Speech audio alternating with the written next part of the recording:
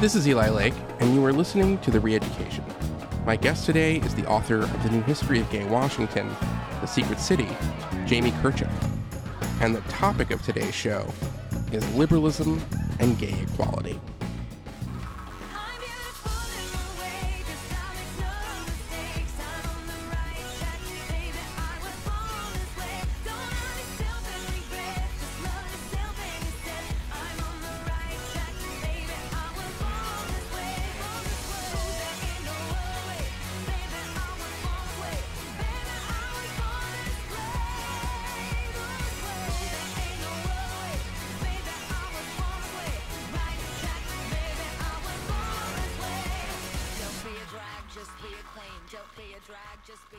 That was Lady Gaga's anthem, Born This Way.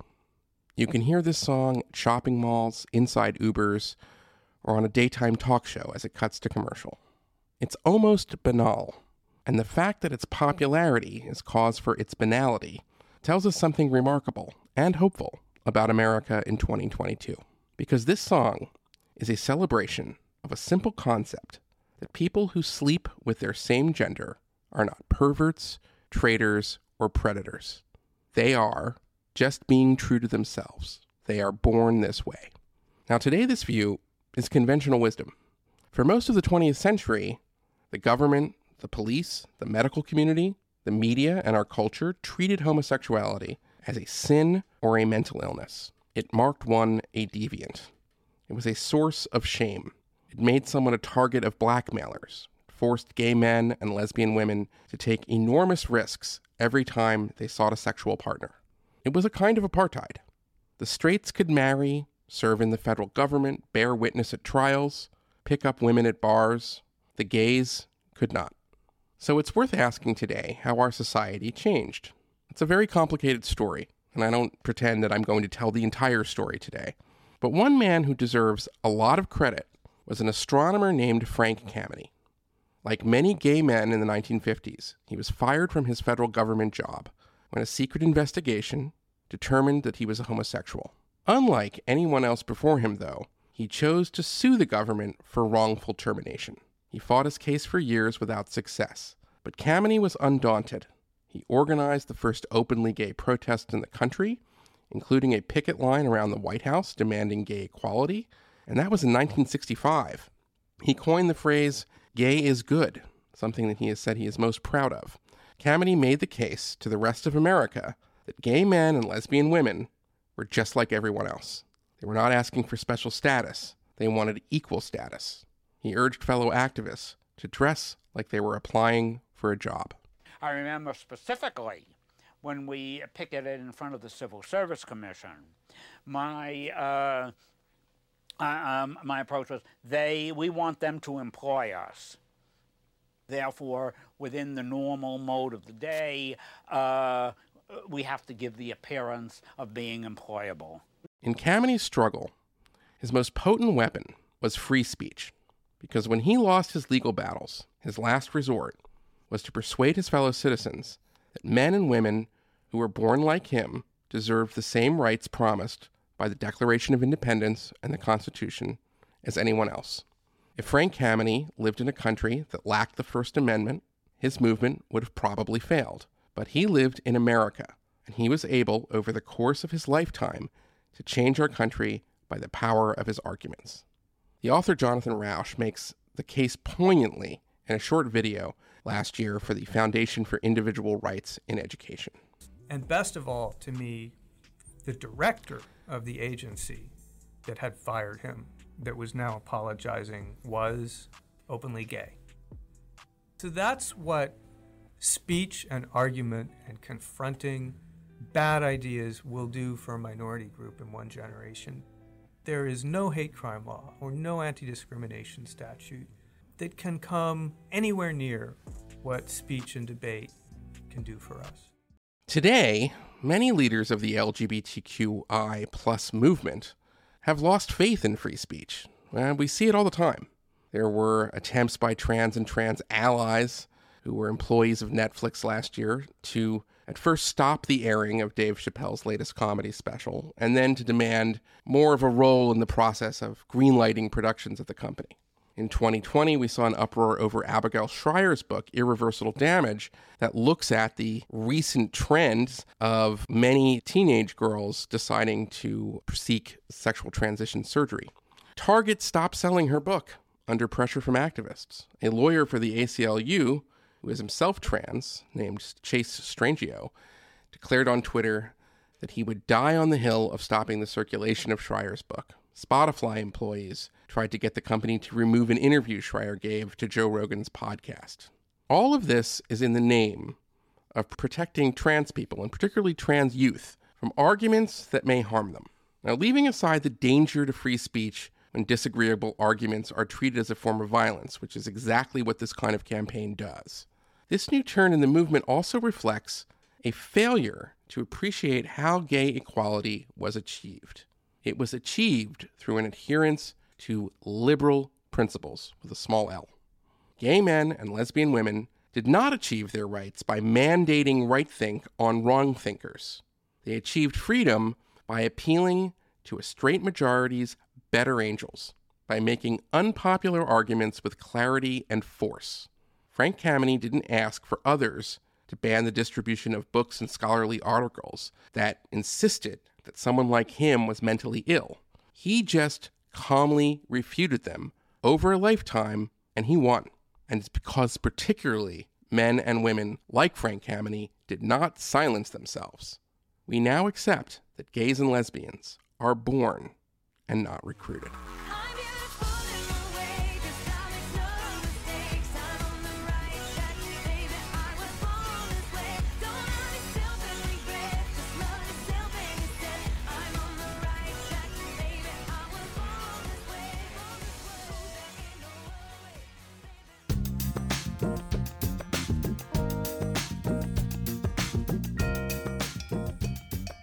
Well, now the Reeducation is really honored to have my dearest friend on and the author of the new history of gay Washington in the 20th century, The Secret City, a terrific essayist and journalist. Again, my dear friend, Jamie Kirchick, thanks so much for coming on the Reeducation. Thank you for having me, Eli. It's wonderful to be here. Well, there's so much to get into in your kind of epic new history. But I want to start with just a sort of something that kind of your choice to start with the Roosevelt administration, Sumner Wells, and you explain in the prologue that there have been gay men and gay people in American history since before the Revolution. But why choose to start with the Roosevelt administration? Yeah.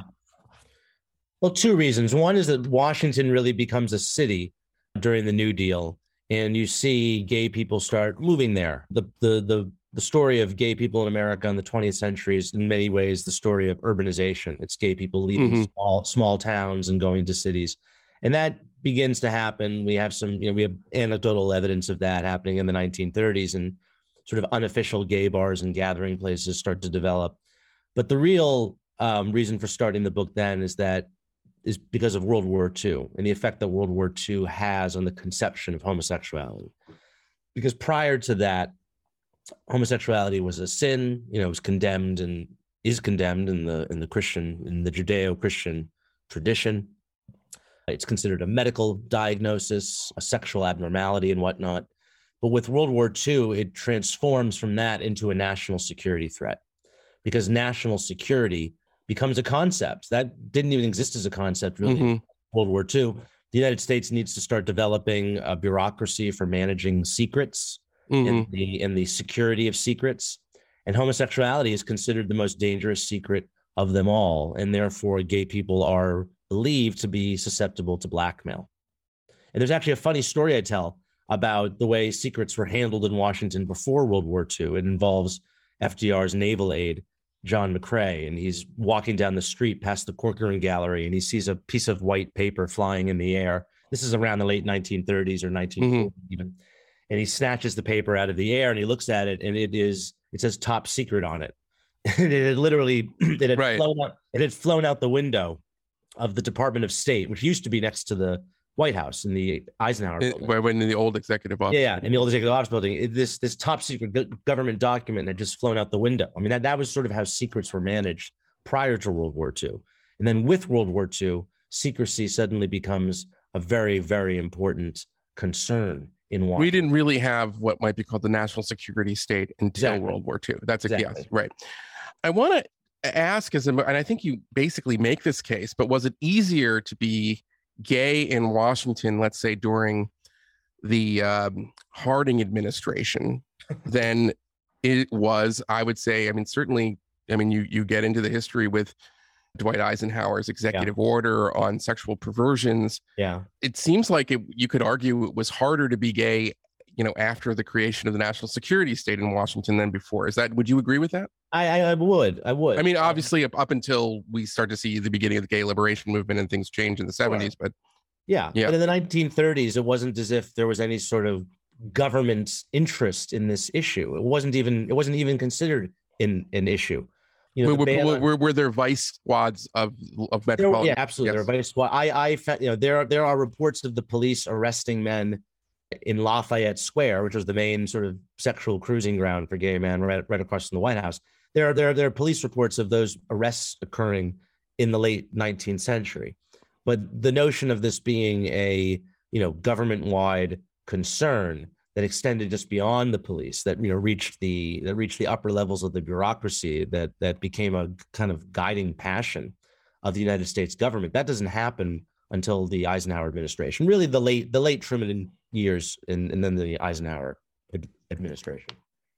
Now, before we get into some of the incredible, I mean, and really, we could do 10 podcasts on this book because it is so rich, and there's so much of the history. I mean, we're going to talk about Lyndon Johnson in a little bit, but I want to just get an overview from you about how the interlocking systems of both local law, national security, cultural mores, and what might be kind of called the rules of political skullduggery combined to create, I think you would have to sort of say, an apartheid-like system for gay men, especially in Washington, but really in the country. And I'm not trying to kind of compare or equate here to Jim Crow or apartheid South Africa, but insofar as this is a system that is not just discriminatory, but had a kind of profound effect on some of our most brilliant Americans who just happened to be born gay. So if you could just talk about that, because to me, I think it would be difficult for younger listeners to this podcast to really understand. I think it's easy to understand maybe because of the victory of gay marriage, and now that partners can, go to hospitals, and that you can sort of understand. But what it meant that at any moment, your life, your livelihood, your family that you as a gay man had, would create with another woman, even though it was a loveless marriage, would be destroyed for any number of reasons, often for petty political ones. And just talk about that. Sure. Being a gay person in Washington in the 1950s I prefer the comparison to being a dissident in a East Bloc country. The existence of gay people was illegal. It was, the same-sex sexual practices were illegal in every state. Your gathering places were monitored by the police and frequently shut down and raided. Your publications were treated like samizdat. The earliest gay magazines in America in the 1950s were routinely confiscated by the police or shut down on obscenity laws. Gay people were institutionalized. They were deemed sexual psychopaths and sent to mental institutions, much like the Soviets did to their dissidents. The medical community, the medical establishment, deemed homosexuality a mental illness, and that the American Psychiatric Association didn't remove homosexuality from the DSM until 1973. And you had social opprobrium from every sector of society. And so, yes, it is similar to a Jim Crow system. I mean, the difference is that gay people could hide.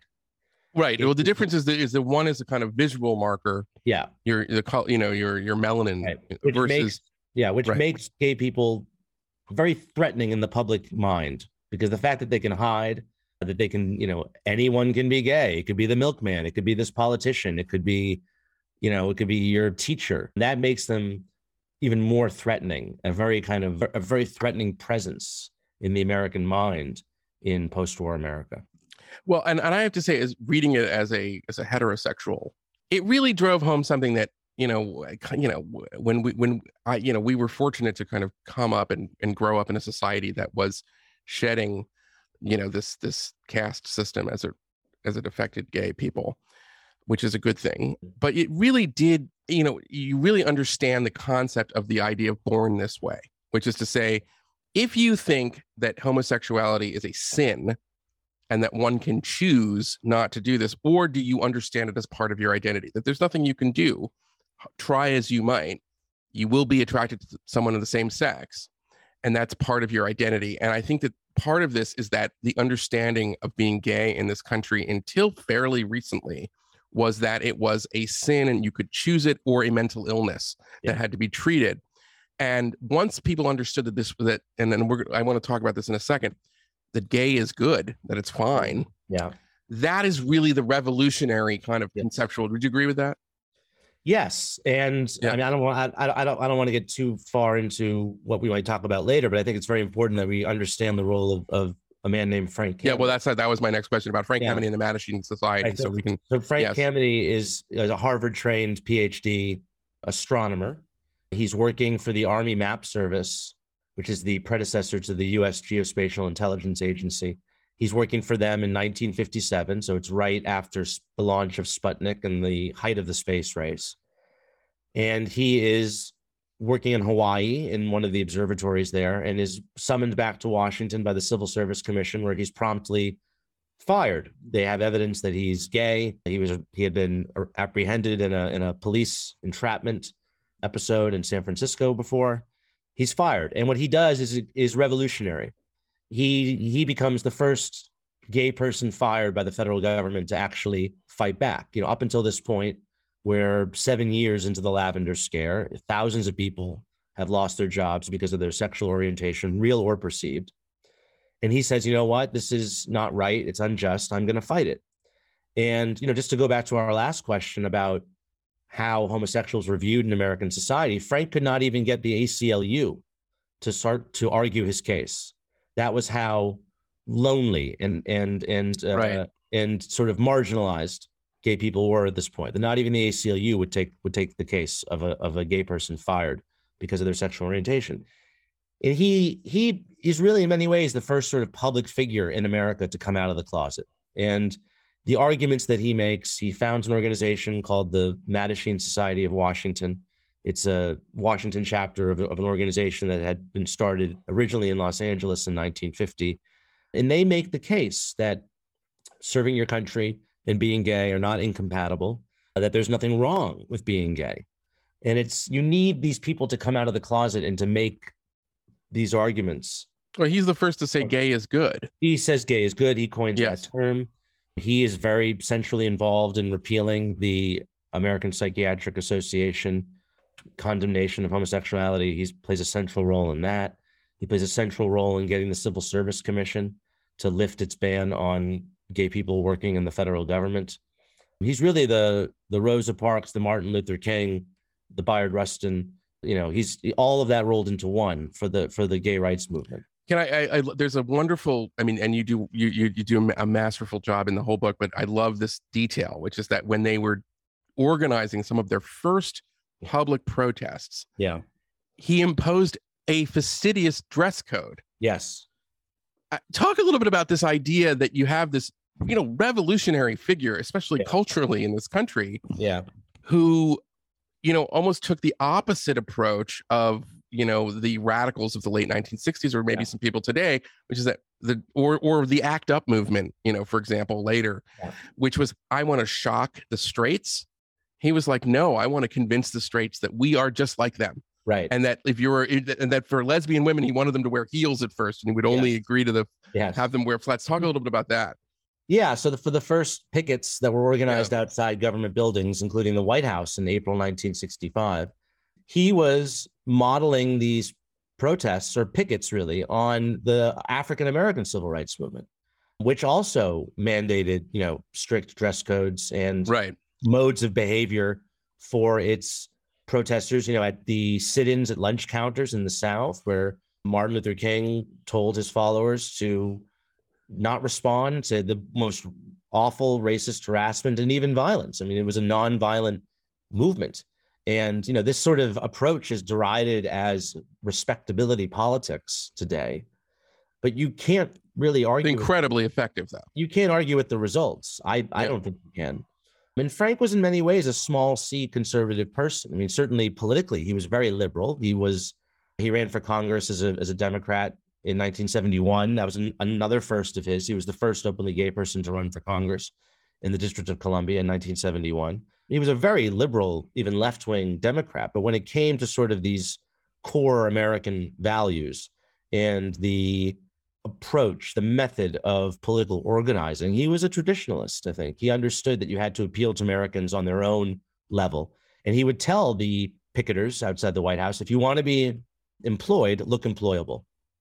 I love that. I mean, I love it because it really does. It's a small detail, but it tells us a lot about the motivations. I want to just it tells you a lot about gay Washington, right? Because this is a conservative city, Washington. Yes, it is. It's the government.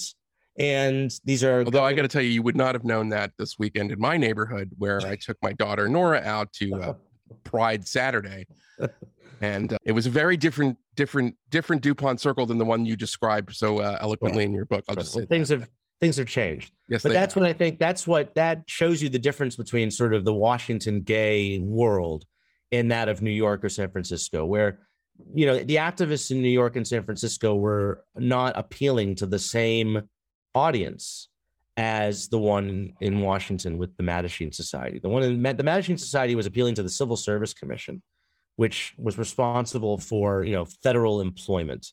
And to make the case to them, you did have to make a case that gay people could serve just as well as straight people. I think that this more conservative approach was necessary. Now, I want to get into something because this is something that, as a longtime national security reporter, I did not know. But you really kind of proved that the concern that the national security state had that gay people could be blackmailed by foreign powers and basically pressured into becoming spies was largely unfounded. Entirely unfounded. Yeah, entirely unfounded. All these cases showed that actually that yes, it's true the Soviets did try to pressure people who were gay in the same way that there were blackmailers who just did it for money. But it did not result in, turning someone into an asset or a spy or a traitor. Well, I mean, the origins of this myth of the gay traitor, I traced them back to a case involving the counterintelligence chief of the Austro-Hungarian military, a man named Alfred Radel, Colonel Radel. And in 1913, he is exposed as having sold secrets to the Russians. And he's given a pistol and he commits suicide. It is later... The story comes out, the story is sort of peddled by the Austro-Hungarian military that he was gay and had been blackmailed by the Russians into selling secrets. And this takes off and everyone believes it. If you read Alan Dulles' biography, it begins with this is the first civilian intelligence chief, head of the CIA. His biography. He's the first non-military.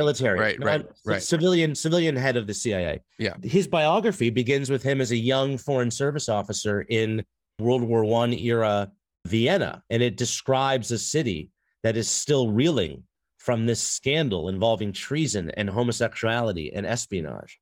And Dulles would write about this case multiple times, and the case would be mentioned in congressional hearings about the reason for denying security clearances to gay people. This was the one example that they had, was the Radel case. It turns out after the Russian archives were opened, the Russians did not even know that Radel was homosexual.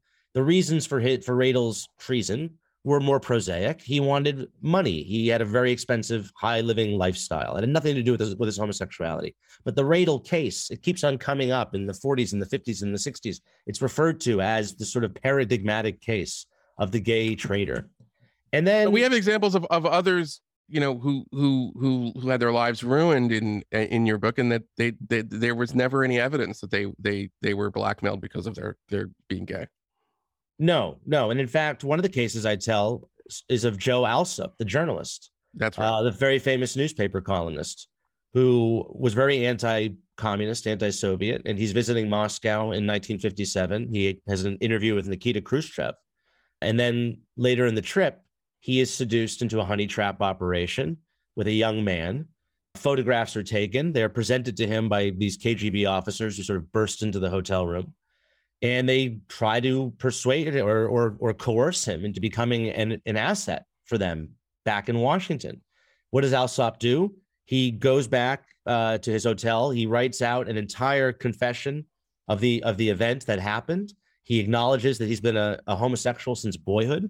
He sends it off to his friend, the ambassador to the Soviet Union, Charles Bolin, and that document is given to the CIA, and it finds its way into the hands of J. Edgar Hoover. But the point is that Joe Alsop did exactly what, the guardians of the national security state wanted gay people to do in such a situation. He didn't turn secrets over to our adversaries. He went to his government and told them exactly what happened.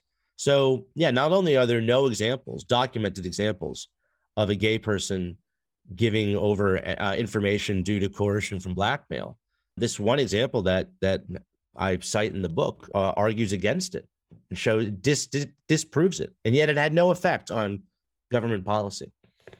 Well, you mentioned in just now J. Edgar Hoover. I don't want to spend too much time on it, but yeah, I mean, let's be honest. This is somebody who, on the one hand, is responsible for all kinds of blackmail and, continuing elements of the Lavender Scare throughout the 20th century. But on the other hand, it's been long rumored, and it's sort of seen as this guy, isn't it ironic that he was a cross-dresser, that he was gay, and then he never married. Jamie, you have done the research into this, and you kind of come away saying, well, there's really no evidence that J. Edgar Hoover was gay, as much as we would all love to know. We would all love to believe that he was, right? But of course, it turns out that it's not true. And talk a little bit about that. Well, I was writing a work of history, and I had to stick to the facts. And there's no evidence one way or the other as to what J. Edgar Hoover's sexuality was, whether he was gay, whether he was straight. So that's the conclusion that I draw. There's lots of circumstantial evidence, of course, that he might have had a gay relationship with his loyal aide, Clyde Tolson. It would seem as if they might have had one. It was certainly maybe perhaps hiding in plain sight. They're lunching every day at the Mayflower. They're traveling together. There are photographs of them looking, admiringly at one another as if they were a couple, one of which I publish in the book. The accusation that he was a cross-dresser is completely baseless. It comes from a woman who was a widow of a mob boss that had dealings with Hoover, and she was paid for her story by a journalist. But these sorts of myths have become sort of widely believed or accepted. Certainly, we know that Hoover was extremely sensitive to the. Yeah, I love this. At one point in the late 60s, the FBI goes to this society in Ohio. No, this is in 1943. Sorry, my bad. They're interviewing it. Right. There was a group of women in a bridge club in northwestern Pennsylvania, rural Pennsylvania, and one of them. I already screwed that up. No. One of them. Well, there's a funny. Well, one of these ladies says to the group, sort of apropos of nothing. Well, I heard the director of the FBI is a queer, and it turns out, unfortunately for her, that one of the other women in the bridge club, her nephew, is in the FBI. And he tells his superior, and his superior tells his superior, and it makes its way back to FBI headquarters. And then what do you know? This woman is being called into the FBI field office in Cleveland, or wherever the nearest city is. And she's given a very stern talking to by the special agent in charge, demanding to know, where did she hear this slander against the director, whose job it is to defend the country in a time of war? And how dare you say these things? Yeah, think about that, listeners, by the way. The FBI is so concerned about rumors about J. Edgar Hoover's, sexual proclivities, that they interrogate a woman from a bridge club in Pennsylvania. It's amazing. And there are multiple examples of this. Yeah. Just random American private citizens having a conversation, making a joke. Someone overhears it. It gets to the FBI. That person gets a knock on the door. and a visit from G-men, right? And it's almost, again, it's when it came to this issue of homosexuality, it was like you were living in a police state. That's how it was dealt with. Yeah. There's a funny follow-up to this story. I came across numerous people in the late 1960s where homosexuality would come up in sort of conversations with FBI directors, and there would be a very different reaction. For instance, when Henry Kissinger was being vetted to become national security advisor, one of his former grad students at Harvard was interviewed by a pair of FBI agents for Kissinger's background check. And Kissinger was a bachelor at this time. He was in between his wives. And the FBI agent sort of started asking these questions about his bachelor status. And they were sort of implying or asking, is he a homosexual? Is Kissinger a homosexual? And this grad student said to the FBI agents, well, I don't know the answer to that question, but your director might. So by the late 1960s, this sort of we started to see the paranoia right. has changed, and people can make these jokes, and then the FBI agents sort of grumbled and kind of moved on to the next question. Yeah, I mean, and it gets to this other thing, which is that in the height of what you call the Lavender Scare, which is really a part of history that I hope that we can like appreciate and sort of elevate as a really serious thing, right up there with the Red Scare, which we've done. Yeah. I mean, there's been countless movies and books and everything on how terrible it was if you were a communist in Hollywood, but there's very little, at least in terms of official Washington, about what it meant and how in some ways it was worse to be gay, as you point out in the book. Yeah. But there was this sort of pseudoscience that emerged of how you can know someone is gay, right? Mm-hmm. Like I know they walk funny, they're limp wristed, and there are all these things that they were fastidious dress. You know what I mean? Like all this stuff that serious people believed they could sort of sniff out a gay person. And it shows just how insane this regime really was, right? I mean, yeah.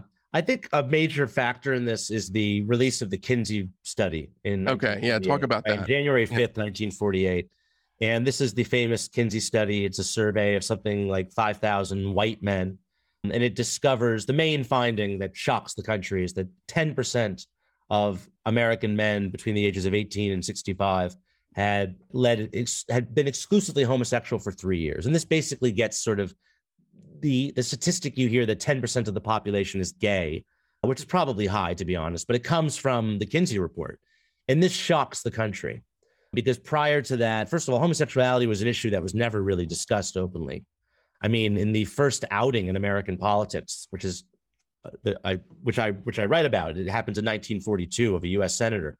The word homosexuality never appears in the press reports. They come up with all these other euphemisms to describe it, right? So this report comes out, it shocks the country, it alerts the country to the notion or the fact that there are all these homosexuals out there that we don't know. And it means that if there's so many of them, right, if they're so pervasive, if 10% of the male population is homosexual, then that must mean that they're really good at hiding because they're not all visible. They're not all these, extremely effeminate, foppish, stereotypical characters that we have. They could be anyone. And so then this leads to these attempts to detect. I mean, in 1950, when the Senate is launching an investigation into homosexuals in the government, Margaret Chase Smith, who's the sort of lone Republican woman from Maine, who was the earliest member of her party to come out against Joe McCarthy, interestingly, she raises the question, is the CIA capable of developing a machine that might be able to detect gay people? And in fact, the Canadian government in the 1960s, they had their own sort of lavender scare. They created a sort of weird machine that would, test people's blood rates in response to viewing pornography. It was called the fruit machine. That was a colloquial expression for it because it would determine probably quite accurately, actually, because I know that to determine if someone's heart rate increases when they're looking at different types of pornography. So yes, there are all these different types or different ways of discovering or detecting someone's homosexuality. But often the consensus is that you can't tell. In fact, that's what J. Edgar Hoover tells LBJ at one point. LBJ, his top aide, Walter Jenkins, has been caught in a I want to talk about that. And LBJ is mystified, and you can hear it on his tapes. He's talking to Hoover about it, and Hoover tells him, well, some of them you can tell by the way they walk, but for most of them you can't tell. And that's what makes this homosexual threat so disturbing and frightening to people, is that you can't spot the homosexual. Well, I want to talk about Lyndon Johnson, who is really one of the most fascinating figures of the 20th century, in my view. I agree. Because you do not paint the portrait of a president that has like hatred in his heart towards gay people. And later, after he's president, he returns to the ranch in retirement. He welcomes back people who had been disgraced and left his administration, who are outed. It's rather that Johnson, who is one of the, at least in terms of his personal relationships, one of the crudest presidents, maybe even cruder than Trump in some ways, you could almost say, in that he would have aides come and take dictation while he was, on the toilet. Yeah. And would, sort of revel in urinating in front of, a colleague at a stall and calling his member Jumbo and things like that. Yeah. Not a refined or, sort of faint of heart individual could not comprehend that someone would be gay. That's you conclude that, would you? Is that right? He couldn't understand. I known Walter. He has a family, his 5 kids. How is it that he would be? How is this true? It must be a Republican plot or a communist or Soviet or Soviet. But right, exactly. He believed that this was something that it couldn't be. He couldn't accept it, and that's really fascinating to me because it's not what you would expect. It's not like someone just hated gay people. It was that he really didn't understand it. That's fair to say. I think the LBJ had the prejudices of his era, but it wasn't like Nixon. Nixon had a real kind of pathological view towards gays, or at least the way he spoke about them. And again, it's interesting, Well, Nixon believed that gays were part of this cabal that was destroying the country, that were in with like the hippies and the anti-war, right, and everything else. The irony, of course, is that Richard Nixon's chief speechwriter, Ray Price, was a gay man. I mean, he's one of the men I out in the book. He's been dead for quite a while. It's like clockwork, by the way. Every one of these guys who has an issue, like we're going to talk about Reagan in a little bit, but it's like everyone you think is like associated with the social conservatives, the right, will have gay people in their inner circle, and and yet they're still able to kind of have these views in their head. Nixon can say these awful things about gays, that they're responsible for the destruction of great civilizations, and yet, his chief speechwriter is a mild-mannered liberal Republican, very discreet. But Nixon knew that he was gay. Didn't bother him. He was one of the most loyal Nixonians in the whole Nixon orbit. Well, I want to talk about someone named that has almost been lost to history until you have, kind of recovered this story, and you've done a great service, and that's Bob Waldron. Yeah. Who was, I guess you could say, kind of the aide-de-camp for Senator Johnson when he was the Senate Majority Leader, and somebody who came from Texas politics and had an incredibly bright future. There's certain people, as we live in Washington, that you can tell when they get here that they are made for this town, that they kind of live and breathe politics, and they're really good at it. They understand people. And this is Waldron, and you sort of handle it, and then his life is destroyed by probably his best friend, who finally kind of, informs on him, it snitches on him.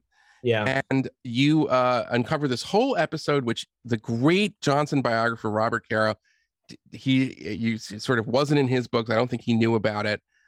And you reprint this heartbreaking letter that he writes to the man who destroyed his life.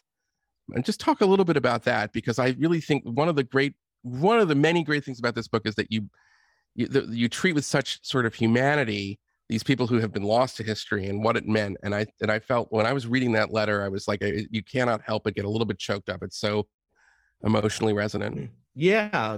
Bob Waldron was a man from Texas, young man from Texas, who worked for Johnson as Senate Majority Leader. And then while he was vice president, he was just basically his body man, which is a very Washington job. It's kind of the gopher, but he was more than that. He was also a stenographer. He was the best stenographer on the Johnson staff. When you a sort of a fix-it kind of person, like someone who would just take care of whatever needed to be taken care of. Yeah, he would travel with Johnson. He would, just take care of. Yeah, exactly, Mr. Fix-It. And by the way, this is the other thing, is that that because a lot of this history is lost, and you really nail down the fact that he at one point owned a watch that was given to him after one of these trips that commemorated, his importance in the Johnson inner circle, which was later stolen. Yeah. And so you sort of unearth all of this stuff because Well, yeah, and in fact, there's one thing I haven't really brought up in any interviews yet, but it's likely that Waldron allowed Johnson the use of his home to have an affair with his secretary. No, that's in the book. Yeah, that's in my book, but I haven't discussed yeah. this in interviews yet. But, when Johnson was vice president, it's widely believed, it's rumored that he might have been having an affair with his secretary, Mary Margaret Wiley, who would go on and marry Jack Valenti, his aide. Who was also accused of being gay. Later in the administration, in which Bill Moyers played a. Oh, well, no, we're gonna get to that. We are going to get to Bill Moyers, whose reputation deserves to be trashed and burned to the ground. No, but Waldron, I mean, I obtained Bob Waldron's FBI report and his Civil Service Commission background check, and they interviewed a lot of people, and some of them would remark, yes, Waldron would, invite the vice president and his secretary over to his house, and the secretary would walk out and knock on the door to ask if it was okay for the vice president to come into the house. So one suspects that maybe he was offering his home as sort of a love nest to Johnson and his secretary. It's unclear. Well, the other thing about Waldron, which I thought was amazing, is that he had sex in the presidential yacht. No, that's someone else. I'm sorry, my bad. Bad. Right. Somebody else. That's a different story. Okay. Anyway, and then a couple of weeks after, so Waldron is working for Johnson as vice president, and after the Kennedy assassination, he's preparing to go into the White House, and he's very close to Johnson. He's traveling with Johnson in the limousine from the funeral of JFK to Arlington National Cemetery. And that's where he is in sort of the pecking order at this point. But this background check that the Civil Service Commission is doing, because Johnson's trying to bring him onto the White House staff, this background check turns up evidence that Waldron is gay. And the evidence is a friend of his, one of Waldron's friends, whom he made a pass at one night, years earlier. And this friend, when he's interviewed by the Civil Service Commission, relates this story to the Civil Service Commission investigators. Yeah, and in a really, by the way, awful kind of way of saying, well, I am friends with him, but I just think that my patriotism or loyalty to the country is more important. And what a scum thing. And they were he was probably led into that because when you read, I mean, I got Waldron's 1,000-page file declassified, right? So I see all these interviews for all these people. And what comes up a lot is people saying, well, he's a little effeminate. He wears tight pants. He doesn't seem to have much interest in the girls, right? There's all these sorts of allusions. Yeah, innuendo. Yeah. Innuendo. And then that leads the investigators to think, well, maybe we should start asking questions more directly of people, right? And so you can see they're building up a case, right? Right. And they're trying to find the one, because they need evidence. You can't just have innuendo. You have to have some kind of evidence. And they get it in this case of a friend of his who tells him this story about him making a pass. And he's dropped from the Johnson White House. He's sort of banned from the grounds. But his name turns up again the following year when the Jenkins scandal happens. The Jenkins scandal we all know about. That was on the front pages of every newspaper in the country. Right. When Walter Jenkins was arrested at a YMCA bathroom 3 weeks before the election. But then the FBI starts doing a full investigation, and Waldron's name comes up again. And then this is what I've discovered, is that there's this whole other dimension now to the 1964 election, because Johnson was concerned not only about the Jenkins case, which was public, he was deathly afraid that the Waldron story, which no one knows about until now, thanks to my book, he was deathly afraid that a second homosexual would be exposed as having worked for him. And if the Waldron story had come out, so to speak, right after the Jenkins story, all of a sudden, it's not just one isolated example of a homosexual in the Johnson White House. Now you have two. And what you see often in my book is that whenever there's sort of two homosexuals somewhere, that's a conspiracy, right? It can't just be a coincidence. It's this notion of propinquity, right? Like if there's more, if there's, and it's very similar to anti-Semitism in that way, right? If there's two Jews involved in something, or you can draw a connection between the two of them, then you have a conspiracy. And so Johnson is deathly afraid that the Waldron story is going to leak. And there's a memo. I mean, there's conversations between Johnson and Nick Katzenbach, who was the acting attorney general or the deputy attorney general at the time, where Johnson is very concerned. And he's trying to send the message to the Justice Department and to the FBI, to J. Edgar Hoover, you better not screw me on this. You better not, Bob Waldron's name better not get leaked. It better not, no one needs to know this man's name because it could be very, very bad. That's right. Now let's talk about another Johnson aide named Bill Moyers. And some of our listeners, if you're a little younger, may not know who Bill Moyers was, but Bill Moyers worked for Lyndon Baines Johnson and then became like a kind of, I don't know, like a titan of like the liberal progressive media. He worked a lot with PBS. He had his own show for a long time. And just as sort of, one of these, kind of progressive liberal types in good standing. When Bill Moyers worked for Lyndon Johnson, he was a worm and kind of an anti-gay blackmailer. So tell us about the real story of Bill Moyers, and it does relate to Waldron in this one sense, is that Moyers goes out of his way to get him disinvited to Johnson's ranch. Yeah. After he's sort of exiled from Washington, because Lady Bird Johnson, the first lady, wanted, was still friends with him. Yeah. And adored him. So talk a little bit about Bill Moyers, progressive hero and, inveterate homophobe. Yes. Well, I don't know if I'd say inveterate homophobe. I think, again, it was more, he saw. And but he's certainly a McCarthyite when it came to this. Yeah. He was willing to use the accusations against people. Very pious man. You wouldn't call him a homophobe? I just. All right, fine. He was certainly a purveyor right. During this scandal, during the Jenkins scandal, he ordered the FBI to find evidence of homosexuality among staffers working for Barry Goldwater. That's been recorded. Yes. He also tried to get the FBI to find out whether or not presumably, other White House staffers. Yeah, who were his rivals. Jack Valenti was gay, trying to find out if he was gay. And then in 2009, I believe it was Jack Schaefer asked Moyers about the Valenti episode because it had just been Valenti's FBI file had just been released. And by the way, Jack Valenti goes on to become, I think, the first head of the MPAA. The Motion Picture Association. He was the first head of it, but he was the legendary head. He was right, and Valenti becomes a legendary figure in both Hollywood and politics. Yes. Sort of manages. Okay, so yeah. we should. But Moyers at the time said, and I'm quoting him, that no harm came to a single person from any of these allegations. And he said, nobody lost a job. And that's what he said in 2009. Well, bullshit. Yeah. I mean, so Bob Waldron lost his job, certainly.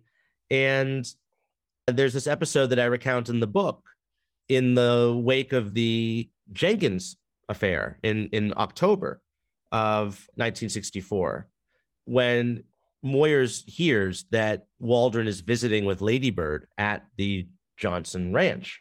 She had sort of welcomed him back. And Moyers gets word that Waldron is there and basically orders him out, or orders him evicted from the ranch in a pretty vindictive move. If I may, and this is a small slight compared to the injustices other characters in your history suffer. I mean, many are driven to suicide.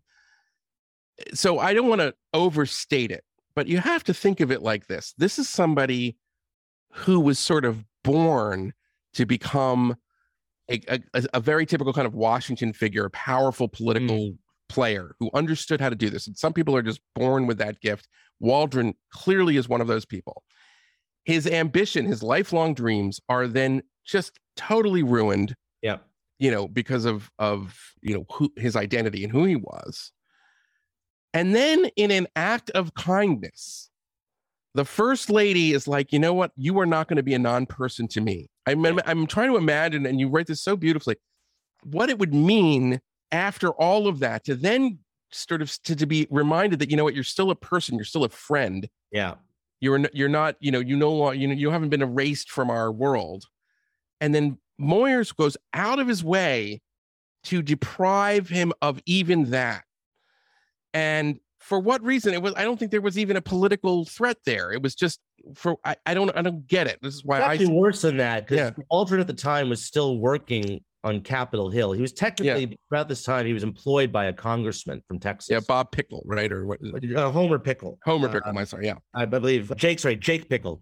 Yeah, at the time, because Johnson would sort of take people who were working on the congressional staffs of various Texans, and they would work for Johnson, but they would be on the payroll of a congressman or a senator. Yeah. Johnson would do this since he was Senate Majority Leader. And that's actually how Bob Waldron was employed. Waldron was never actually technically on Johnson's staff. He was always on a congressional staff, but he worked for Johnson. And what according to the FBI file, and I'm just looking at it here, I'm looking at my book just so I can quote it. Bill Moyers is on the phone with Deke Deloach, who's the number 3 man at the FBI. He's the FBI liaison to the White House. And Deloach tells Moyers that, that his men have just interviewed Bob Waldron and he's on his way to the ranch. And Moyers says that he would, quote, put a stop to Waldron's attending the function. And then he would call Jake Pickle to, quote, stop Waldron. And so Waldron was then dropped from his job in Congress. He lost his job working for Congressman Pickle. So, yeah, I think it's fair to say that Moyers, got him fired. He actually got Bob Waldron fired, which is a fair, that's a fair. And anyway, I would urge the listeners of this podcast, if you don't know, look up Moyers, because Moyers is he's just pious, sort of the wallpaper of American liberalism. He's such a pious guy. He rails against, Reagan and George W. Everybody, every Republican. Yeah. He's outraged. And it's just an important thing to understand, even though this happened more than 50 years ago, that there were plenty of prominent Democrats who enthusiastically engaged in this, kind of regime that relegated gay people in this country to second-class citizenship. I want to talk a little bit about Ronald Reagan, who we associate as a kind of, a Goldwater conservative, as somebody who brings into national prominence Christian fundamentalists and a new social conservatism. That is the image of Reagan. The reality of Reagan is very different. He comes from Hollywood. Nancy Reagan, as you sort of describe her, has a lot of gay qualities in a lot of ways. And so I wouldn't talk about that first when he's governor. He has a very duplicitous aide named Lynn Nofziger, who, basically tries to get rid of, once again, a rival in the Reagan circle through accusations of being gay. Talk a little bit about that first thing, and just in generally sort of Reagan's relationship to this regime. Well, I start the Reagan story when he was a young actor in Hollywood. And I think that plays so much of a role in this story of him and gays and homosexuality, because, Hollywood then and now, there were a lot of gay people working in Hollywood in the various fields, in the creative fields in Hollywood. And there's a story I recount of, that he recounts actually in his memoir when he was a young actor starring opposite Bette Davis in the movie Dark Victory, where he's essentially being told by the director to play Bette Davis's gay best friend. But they can't be explicit about this because this is during the era of the Code, when you were not allowed to depict homosexuality on film. And Reagan is describing how the director wanted him to play this role. And he says that he wanted me to play it as if I was the sort of fella who could sit in the ladies' dressing room and dish with the girls while they're getting dressed. It's a very euphemistic way of saying he wanted me to play the role. What do you say? But I'm the kind of guy that, they better run. I'm the kind of guy, if I walk into the ladies' dressing room, they're going to be running around putting their clothes on. You know what I mean? Like So he's very kind of sensitive to this and doesn't like the idea of playing a gay role. It kind of makes, even as an actor, he's concerned that that he might be perceived as gay. And in fact, in Lynn Nofziger's memoir, he writes about, and I'm just going to quote it right now. Reagan spent most of his adult life working in Hollywood, quote, where dwell and work a significant number of homosexuals. Because he came out of the Hollywood scene where homosexuality was almost the norm, I also feared the rumors would insinuate that he too was one. So in 1967, Nofziger and some of his allies, they basically compile a dossier on 2 other aides in the administration whom they suspect of being gay. Right. Whom they suspect of being gay, but they are, as you say, there are rivals in the administration. They don't like them, and you find this often, is that homosexuality becomes a weapon.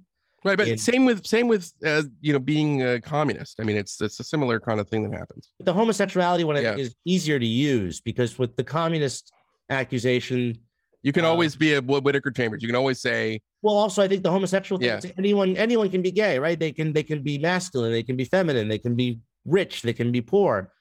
there was no correlation to reality. And so you could just fling this thing at anyone. And so you see it's a recurring feature in sort of bureaucratic warfare between institutions or within institutions, between people on staffs. And so that's really what it was in this case. And Reagan ends up firing these two aides. And it's unclear if they were gay to this day. It's unclear. And, I read a lot about it. And Luke Hannon, the great Reagan biographer, has written about this scandal in his books. And it's unclear whether or not the accusations had much validity. But they were brought to Reagan's attention. He fired the two aides. A few months later, Drew Pearson, another great figure in the book, not great, but he's a dirtbag. A kind of a muckraker, I think is the term. Well, no, he's not a muckraker. He did muckraking at times with Jack Anderson. A gossip monger. As you point out, a lot of what he wrote ended up not being true and hyperbolized and everything like that. Absolutely, yes. But he's sort of a great Washington figure, right? He's this. Sure. The Washington merry-go-round column was Washington merry-go-round, one of the most important, powerful syndicated columnists in the country. He wears a fedora. I mean, he's right out of Central Casting, right? So he publishes this column alleging that a group of Reagan aides had a homosexual orgy at a timeshare in Lake Tahoe. And he doesn't name any names. Jack Kemp. Well, he doesn't name any names. Right, but he does allude. He says that one of the men involved was an athletic advisor who's now away for the fall off season. And it did not take a genius to figure out whom he was talking about, because just the previous summer, Jack Kemp, the starting quarterback at the time for the Buffalo Bills and a budding policy wonk, he had spent the summer working in Reagan's office as probably the most famous intern in America. There were articles were written about this. Okay. So this insinuation, it really sticks to Jack Kemp, and he's never really able to shake it off. In 1980, he's being considered as Reagan's VP nominee, and he doesn't get it. And according to Bob Novak, Lynn Nofziger told him that it was because of that, quote, that homosexual thing. And it would remain sort of. And you clear his name. You point out. Well, there's no evidence for it. There's not only that he didn't own a share of that Tahoe estate. I think he was. Well, he sold his share. I think he'd sold his share. Yeah, right. He had co-owned the Tahoe house with one of the men who was fired. It was all very murky. These accusations were all very murky. Reagan denies them initially. He denies firing the men, and he doesn't. And by the way, his first reaction is very human. He says that we're talking about people's lives and families that have not, which is really important, because it's not like everybody in this era was, there wasn't as much of a kind of consensus. Well, of course this is terrible. It was always there was always a sort of in the background. These were lives that people were dealing with, and it's surprising to sort of find out, like Jack Kennedy is another one, that that there was this humanity in the middle of the lavender scare, and that there were times when people got a pass, and it was Reagan demonstrated it then. He also demonstrated it in 1978 when there was an attempt to ban gay people from teaching in public schools in the state of California on the ballot.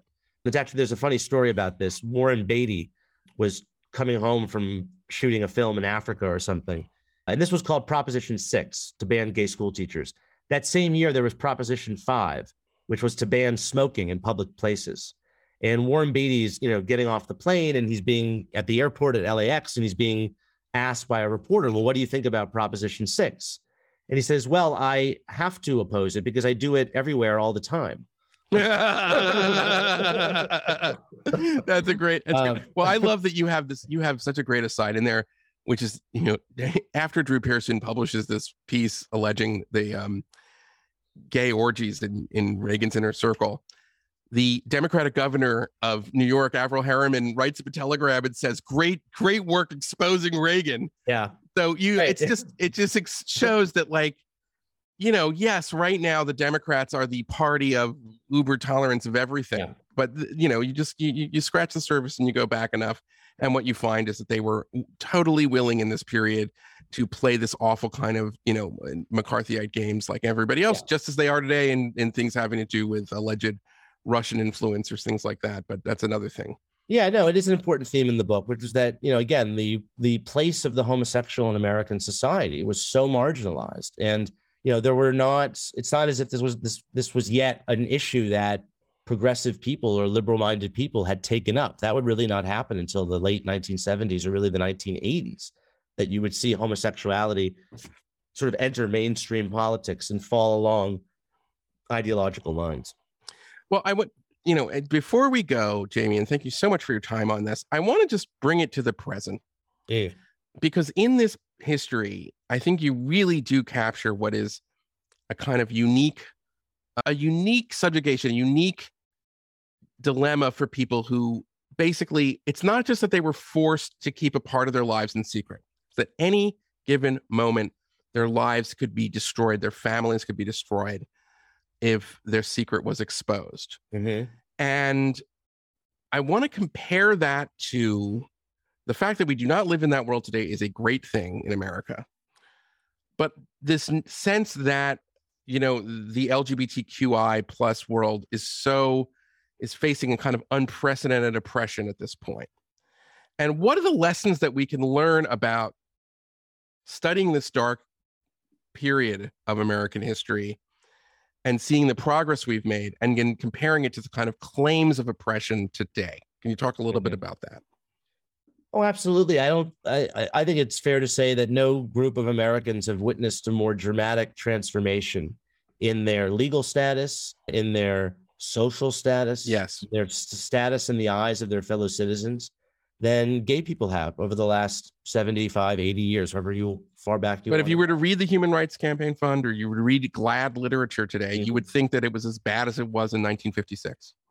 Yeah, I think there's a lot of alarmism around these issues on both sides. I mean, I think it's, I think we talk far too much about these issues and the way that gender identity has now become this new sort of, it's almost as if this is the most important issue in America. You can't turn your head without reading about it somewhere, about debates in schools and whatnot, but that's sort of another topic.